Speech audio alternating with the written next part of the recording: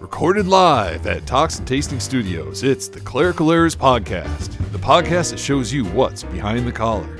Let's go. From the Talks and Tasting Studios, this is the Clerical Errors Podcast, the show that shows you what's behind the collar. This is Bullhagen. Just me? It's okay. I'm actually kind of looking forward to this episode. So we weren't able to record a normal episode because the computer in our luxurious Talks and Tasting Studio decided to become a nice paperweight. It stopped working, which threw all our recording out the window. As they say in Latin, ex finestra. So I still want to get something out. We have this thing where we have not had a Sunday without an episode coming out, and I did not want that to change, and Peter didn't want that to change. And so I've got something planned that's going to be a little introspective. It's going to be hopefully interesting. And actually, I'll just go right into it. And this is my thought process. So one of my favorite top 12 lists was the top 12 ways to help your pastor sleep. And I was thinking about this. Had a pastor's conference this week, and it always makes the week busier. But as I go to pastor's conference, it's amazing to me how over the last few years it's changed a little bit. And I'll put it this way. The pastors look like they've slept a little less. When I made that top 12 list, it was before the pandemic. And it was the kind of thing that all pastors wrestle with, about going to church and helping his family and Sunday school and teaching and praying at home and all those wonderful things. And it seems like all those concerns that I had pre-pandemic have been multiplied. That list that I made, you just go down the list. It seems like every one of those, for most pastors, in most situations, has been amplified. I would say a good portion of pastors feel as though that their church really have not recovered from where they were. And a lot of pastors, when you think of all the reasons why they may have trouble sleeping, everything that the pandemic did amplified that, and still to this day amplified it. And I'm speaking this way because, the president obviously declared the pandemic over, and in many ways we've gone back to our normal life. But I think this is something that pastors and churches, we're only just now beginning to understand just a little bit what this means. Many churches just aren't quite the same as far as attendance or help or finances or a whole host of reasons and things. And sometimes in some ways it's better, more clarified our view, but in other ways, there are many things that might keep a pastor awake. And as I said before, it's not something that I really don't know if I'm honest, fully processed still to this day. I'm still wrestling with it. And I still worry about it. And I still am concerned about the flock. And every pastor is. And while we in many ways go back to our normal life, it's not normal for many pastors out there. And it's not the same as it was before that. And all those things that would keep a pastor awake and worried, the pandemic has greatly influenced that list. My list probably wouldn't change. It's still the same things that keep pastors awake. But I don't know, it's just amplified and just kind of worse, and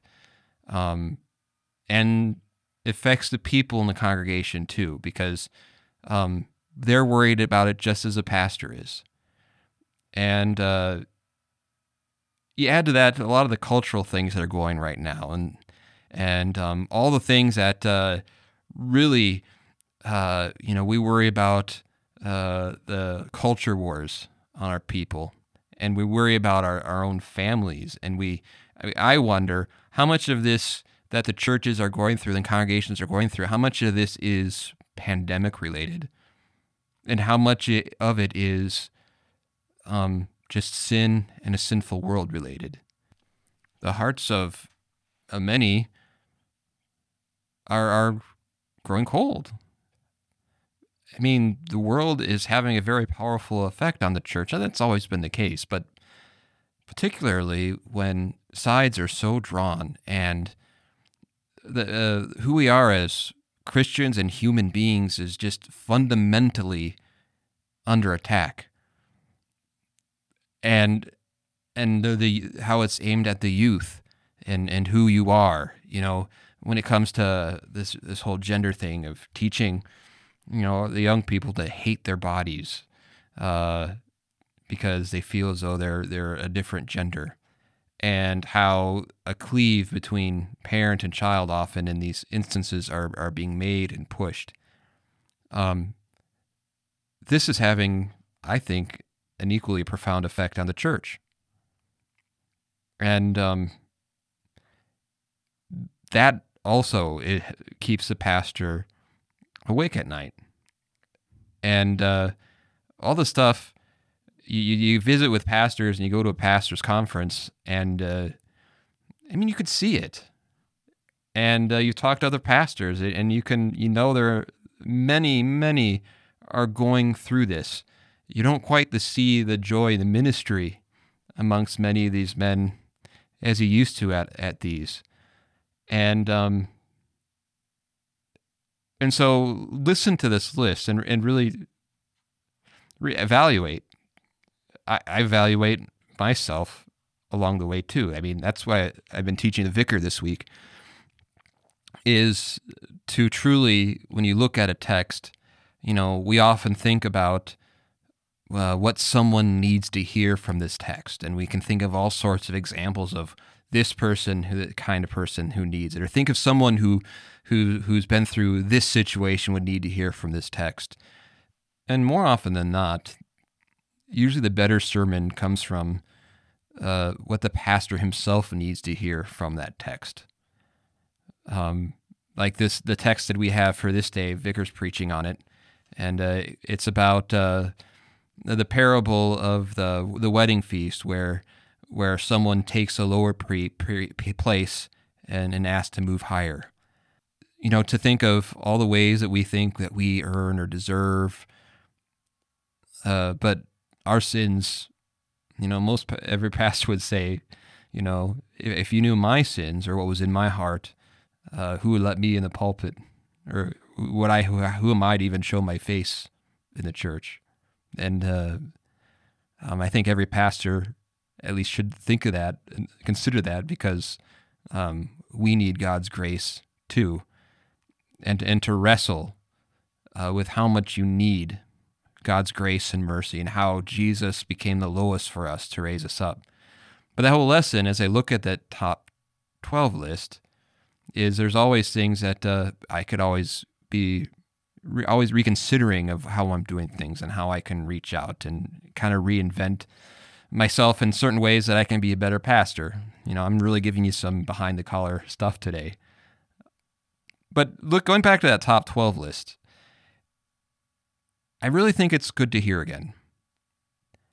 And I think it's good to reevaluate each listener as a pastor or a listener and a congregant, of how important it is to support these good things and to encourage your pastor, and to encourage your pastor in the godly things he is doing in your congregation, and to support him and to be his voice and help him speak up for him, especially when it comes to a lot of these difficult issues that pastors sometimes shy away from speaking because they don't want everybody mad at him, or they don't want tender faith to be shaken or broken. And what a blessing it is to have support from your people, and to all the ways that making sure you're in church and going to Bible study and letting your pastor know when you need a visit. All those things go a long way. And I want to put also a little note into the pastors as well. I want to encourage you in all these things to continue to speak clearly, to be encouraged that God's word does what God says it does, and to be a good listener of the text even as you preach it, to know that God's grace is for you, and it is alive, and it is well, and he feeds you his body and blood. He baptized you in his grace and mercy and covered you in all your sins. And to listen to that, and to take care of yourself. Honestly, it's really easy to allow bad habits to grow with you, and to use the stress and the trauma that being a pastor provides at times and in many ways to be a less healthy person, whether it's mentally or physically or relationally with your wife and your family, and you can't address all these things and face this changing church that we live in, this facing place that we live in, our communities. You can't face that in a weaker position when it comes to those things.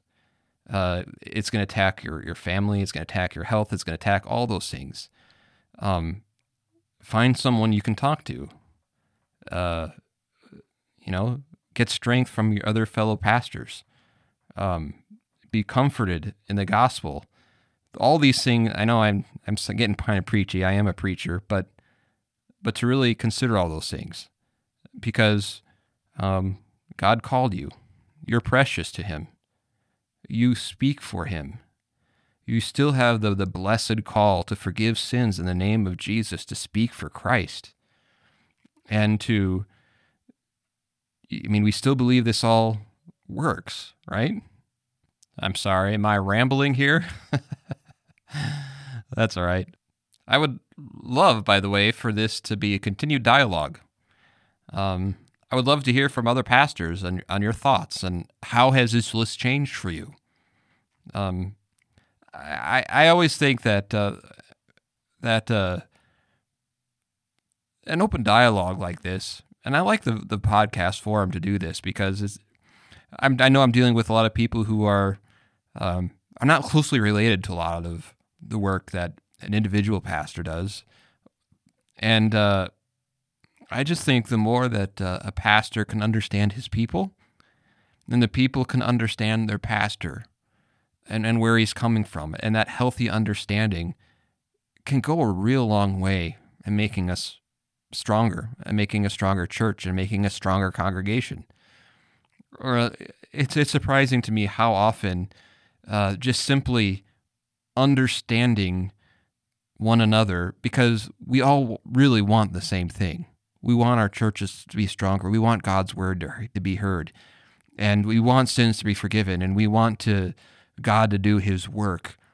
And a healthy dose of understanding what pastors go through, just that like a pastor understanding what his people are going through in various areas.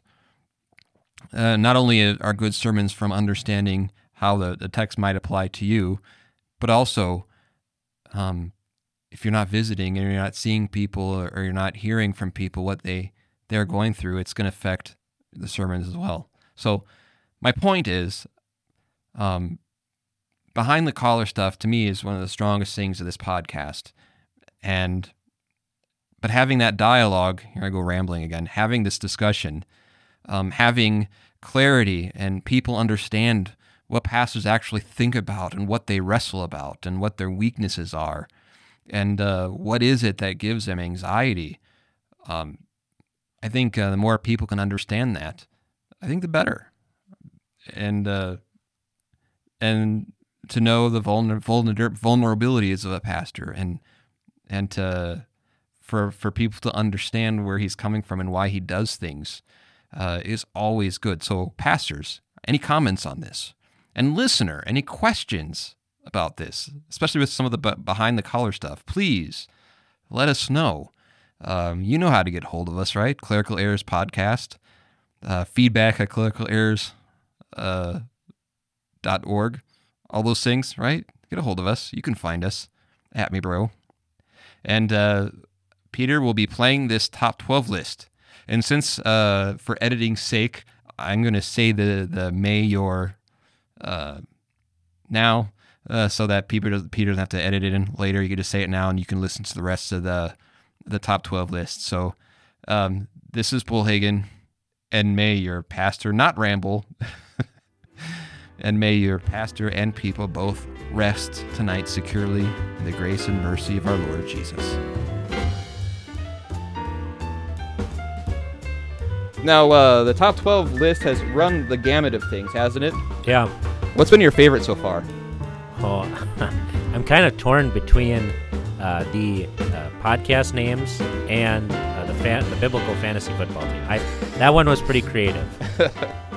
All right. Well, this one is one that I think is more helpful, the kind that lets you a little bit more to see behind the collar.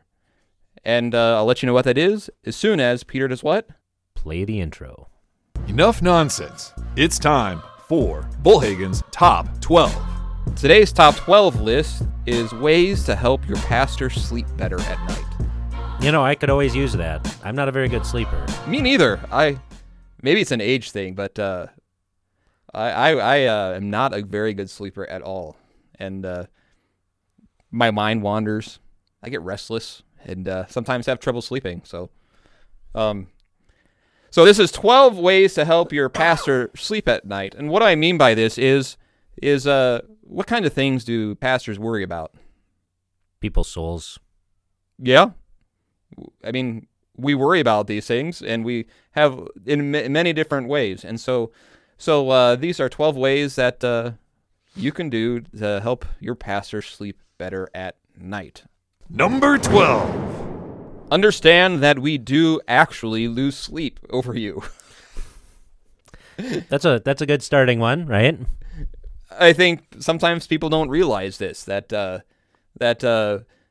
we think about you, we pray for you, we worry about you, and when we lose sleep, a lot of times we're thinking of either you or our family. And it's real, isn't it? It is. It's very real. And so I think just being aware of that, your pastor really does care for your soul, and really is a good way to start, because I think people sometimes think pastor has an ulterior motive, or he likes to get into fights, or kick people out of the church, or a number of different other things. Yeah. Number 11. Invite friends, family, and neighbor to church. That's a good one, yep. I tell the people here that people wonder, how do I share who Jesus is with these people? And it's good to have some answers. But I remind them that every time you come to church, where I'm a pastor and where you're a pastor, mm-hmm. they are going to hear the word of God and the gospel and what Jesus' death means every single Sunday. Right. It's like when Peter has questions about who Jesus is before he's kind of brought into the fold, and his brother Andrew says, come and see. Yeah. Sometimes that's the best thing to say. Come and see. Come to church. And along that note, as I want to mention about this top 12 list is one thing I can say is my own congregation where I serve, they're pretty good at these, and I'm pretty blessed. As a vicarage supervisor, I hear a lot from former vicars too, and I've kind of learned what's helpful for them along the way. And so this isn't just me coming out of the thin air just for me, but I've talked to quite a few people about the kinds of things that pastors worry about and are concerned about. So I wanted to mention that. That brings us to number 10. Number 10. Speak well of him and put the best construction on everything. Yep. Good old 8th commandment.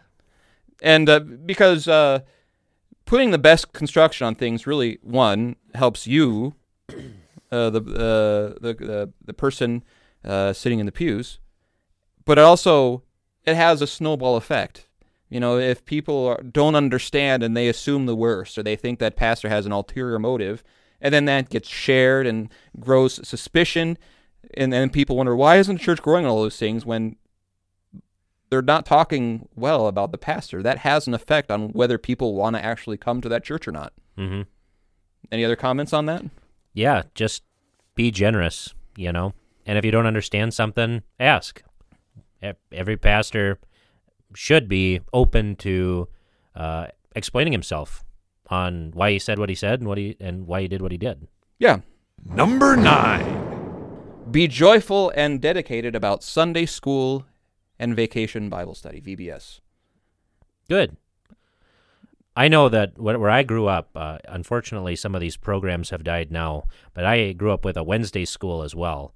And we went from 3rd grade all the way through 8th grade, and we learned Lutheran Reformation history. We learned hymns. So basically in Sunday school, we went through the catechism, but in Wednesday school, we learned even more. And those teachers that helped me out and taught me gave me something that I'm now giving to others. Do you think you would have been a pastor without those Sunday school teachers? Probably. I just wouldn't be as good a one, that's for sure. Okay. So. And, sometimes I know Sunday school takes a lot of work, takes a lot of time, but a pastor really does appreciate those who work hard at the Sunday school and values the souls of the children and take it seriously. And, when we lose sleep, a lot of times we think about all the things that our young people have to face, all the temptations, all the attacks on their faith that they will have in their lifetime. And to know that you have people who are joyful and dedicated about teaching these children is a good. It helps the pastor sleep quite a bit at night. Yeah, it's crazy how little biblical literacy is in the United States today. Yeah, and we should be worried for our children, and we should take steps to educate them and make them wise unto salvation. Number 8. Be mindful that your pastor has ordination vows. Nice. I like it. Because sometimes people don't realize that as a pastor carries out his work that the Lord has given him to make, he has made vows to be faithful to certain things, such as the Word of God, right? The confessions. What else? To never divulge any sins, confess to him, which is a big deal now because I think in Canada they're seeking to pass laws that pastors have to divulge what is confessed to them. So live a holy and godly life, right? And sometimes, it's easy for people to think, well, can't the pastor just fudge on this or fudge on that or, smooth the edges on some things when really a pastor has ordination vows. I've actually likened it to this. How many of you in the audience feel comfortable asking someone to break their marriage vows? Or fudge on it. Or fudge on it. Right? That's almost shocking to even think about. Well, the ordination vows are equally as serious, wouldn't you say? Right. Both are made before God. Both are oaths. And so some of the things that this entails is keeping a clear confession, what he preaches, how he handles certain situations. He really, remember, he has made vows. And, when I'm a part of an ordination, I think I actually did this for yours. If you remember, I printed out the entire ordination service. Yeah, I still have that sitting on my shelf. It's awesome. The reason why is I want people to be able to read those. And that may be something we can bring in another podcast sometime, is what do those ordination vows sound like? What do they entail? What is a pastor promising to do? And how can the people in the pews, the congregation, the souls of Christ, support him in those ordination vows? I think being mindful of those things is really helpful for a pastor and helps him do what? Sleep better at night. Sleep better at night. Number 7. Be supportive of his wife and family. Yeah, that's a huge one. Part of that is ultimately making sure the pastor's needs are met. Right.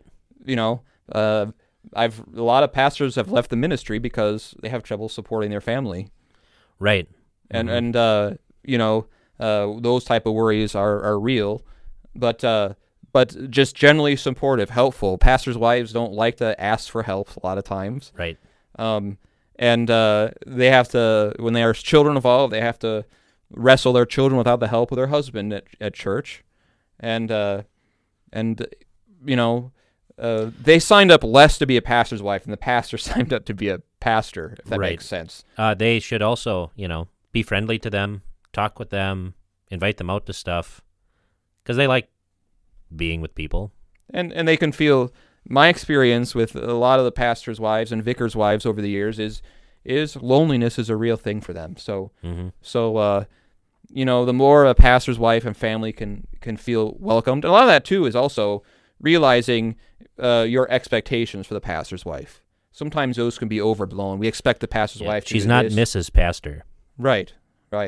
I generally teach a vicar that the most important word in pastor's wife is the word wife. And so that's, I think that's a big one. If that happens, that will definitely help your pastor sleep well at night. Number 6. When you need your pastor, let him know. Yeah. That got a reaction out of you. Yeah. Oh, yeah. We didn't, Vicar, this is something true. We don't get ESP when the hands are laid on us in ordination, so we can't read people's minds. People need to call us. They need to tell us if they're in the hospital or if their friends are in the hospital. Right. Or sometimes you are struggling with something the pastor said and he doesn't know. The best thing is to talk to him, ask him a question, clarify things. A lot of times people are in grave spiritual distress, and it may not be a time of surgery. It may not be a time where you're in the hospital. It may be something that has happened in your family that, other people don't even know about, and you really need a pastor. You're not bothering the pastor. Berg and I can say we are pastors because we want to be pastors. We want to do our job. And I've lost sleep over the fact that people needed me and I didn't know it. Right. And, that's what we're there for. You're not going to bother your pastor. You are a child of God and we care for you. So if you need us, if you need a prayer, if you need words of encouragement, we try to do our best to guess when that happens, but we a lot of times don't know. So please, when you need your pastor, let him know. What do you think of the list so far? It's pretty good. I'm digging it. And by the way, if there's anything else you want to add, if you think there's something I missed at the end, feel free to fire away. But it's probably going to be wrong. All right. Brings us to number 5. Number 5. Uphold the church's communion policy with your family and guests. Yes. A lot of times it's easy for people to pass the buck on that, and you bring someone family, I don't want to deal with that, I'm going to let pastor. But I think a lot of times it comes better from their own family member. Mm-hmm.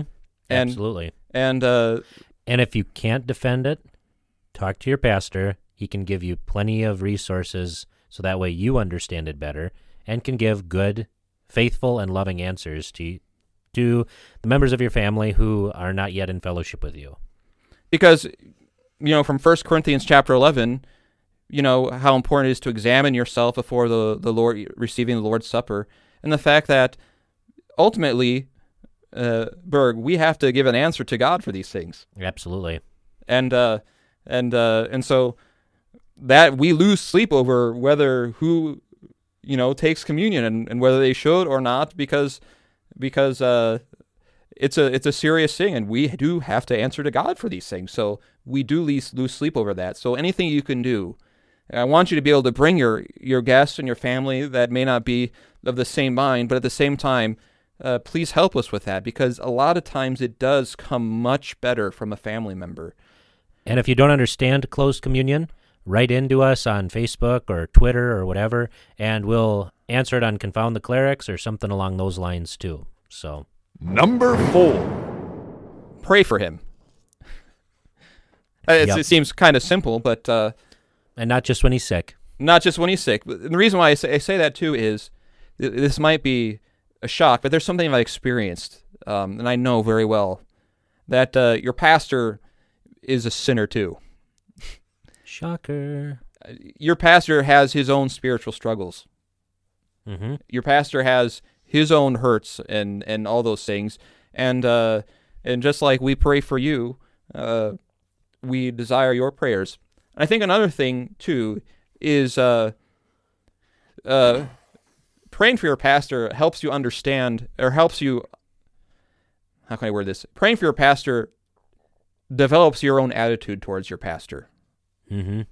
You know, if you're praying for your pastor, it becomes a lot harder to be upset with him if you're really praying for his well-being.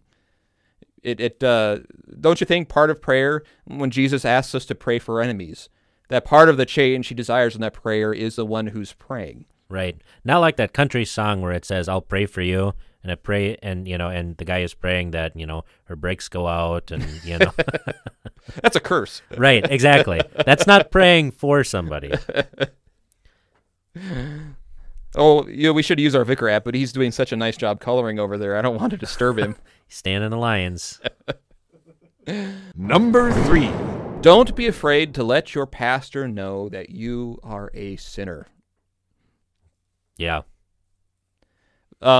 Because we already know. Because God's word tells us so. Would you? Sometimes it reminds me of sometimes older folks, when they go to the doctor, they try and pretend that they're not sick because they don't want to have to take another medicine, or they're afraid they might have to have another surgery, and so they go to the doctor thinking, "Well, I want to make sure the doctor knows just how healthy I am." And sometimes children that are taught, behave because pastor's over there. He might notice that you're a sinner. But if it weren't for sinners, we'd be out of a job, man. Yeah, which would be awesome. But we're here because there's a need. Because people are sinners. And there's nothing that you can tell us that's going to surprise us. That's true. There's no sin that you can come up with that we haven't experienced or that we haven't heard in God's word. That's right. And if God doesn't remember your sins, then why should we when you confess them? And I can honestly say that a pastor learns very easily to compartmentalize these things. When you talk to your pastor and you come to him, for example, for private confession absolution, that's not something that the pastor spends a lot of time dwelling on. When someone does in that situation, that is not a reason why a pastor loses sleep. That's a reason why a pastor rejoices that the forgiveness of sins is brought to someone. Absolutely. In fact, the thing that we don't feel any superiority in the confessional. I know I feel really humble and really compassionate. Yeah. Because you see yourself in these people. Mm-hmm. You see sinners who desire grace. Yeah. And they desire to live a better life. They want to amend their lives. They want the forgiveness of sins. They want the certainty that they have a gracious God. Number 2. Go to Bible study. Yeah. I got to say, a lot of people show up to the Bible study, so I'm I wish there was always more, Mm-hmm. but where I grew up, nobody went to Bible study. And I just can't imagine how my pastors growing up, how they even dealt with that. Because you can teach some in a sermon, but in a Bible study, it's a completely different context. Right. And you can dress things in a much different way. Sometimes people ask the prize when we have a certain teaching. Well, I've never heard that before. Well, how are you supposed to know what it is if you actually didn't have an opportunity to be taught that? A sermon is only, about 15, 20 minutes? Yeah, unfortunately. I mean, they used to be 45 minutes to an hour. But, this is why we have our attention, right. Our ADHD Bible study. 10 or 15 minutes is actually long for me. I start thinking about all sorts of things because, like I said, pastor's a sinner too. But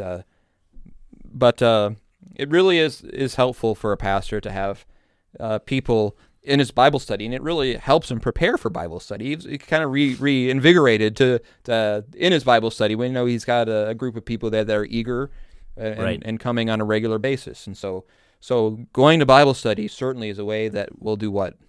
Make your pastor sleep better at night. That's right. And number 1. Go to church. Yep. Amen. Because do we worry about people who aren't there? Yes. And we love you and we care about you and we want you to receive the gifts that God has given. We want the faith that you have to be strengthened and sustained and fed. And because we care about you. We don't want you there so that our numbers look better. We don't want you there because it helps us feel good just that we're doing a good job, that people like us, that we're doing something right. We really want you there because we love you. We want you to be saved. We want you to be saved. And so, anything else to add to that? The only one I would add to would be the Sunday school VBS one, home devotions. Mm-hmm. That this is something that I think we've lost in our context, is that fathers as the head of the home should be leading home devotions. And if there is a household that doesn't have a dad, for whatever reason, the mom should lead them. Mm-hmm. And that the house should be the place where God's word is talked about, prayed about, and spoken to one another. Because fathers, you have a lot more influence on your children than a pastor does. Absolutely. And you don't have to be the perfect spokesman. But, no. Even if you just read a few verses out of the Bible, even if you just go through the 10 Commandments or the Apostles' Creed or the Lord's Prayer, just, very, very simple things. One thing I do for our confirmation kids in their sermon studies is I now have a question of what point in the sermon did your father or your mother think was important.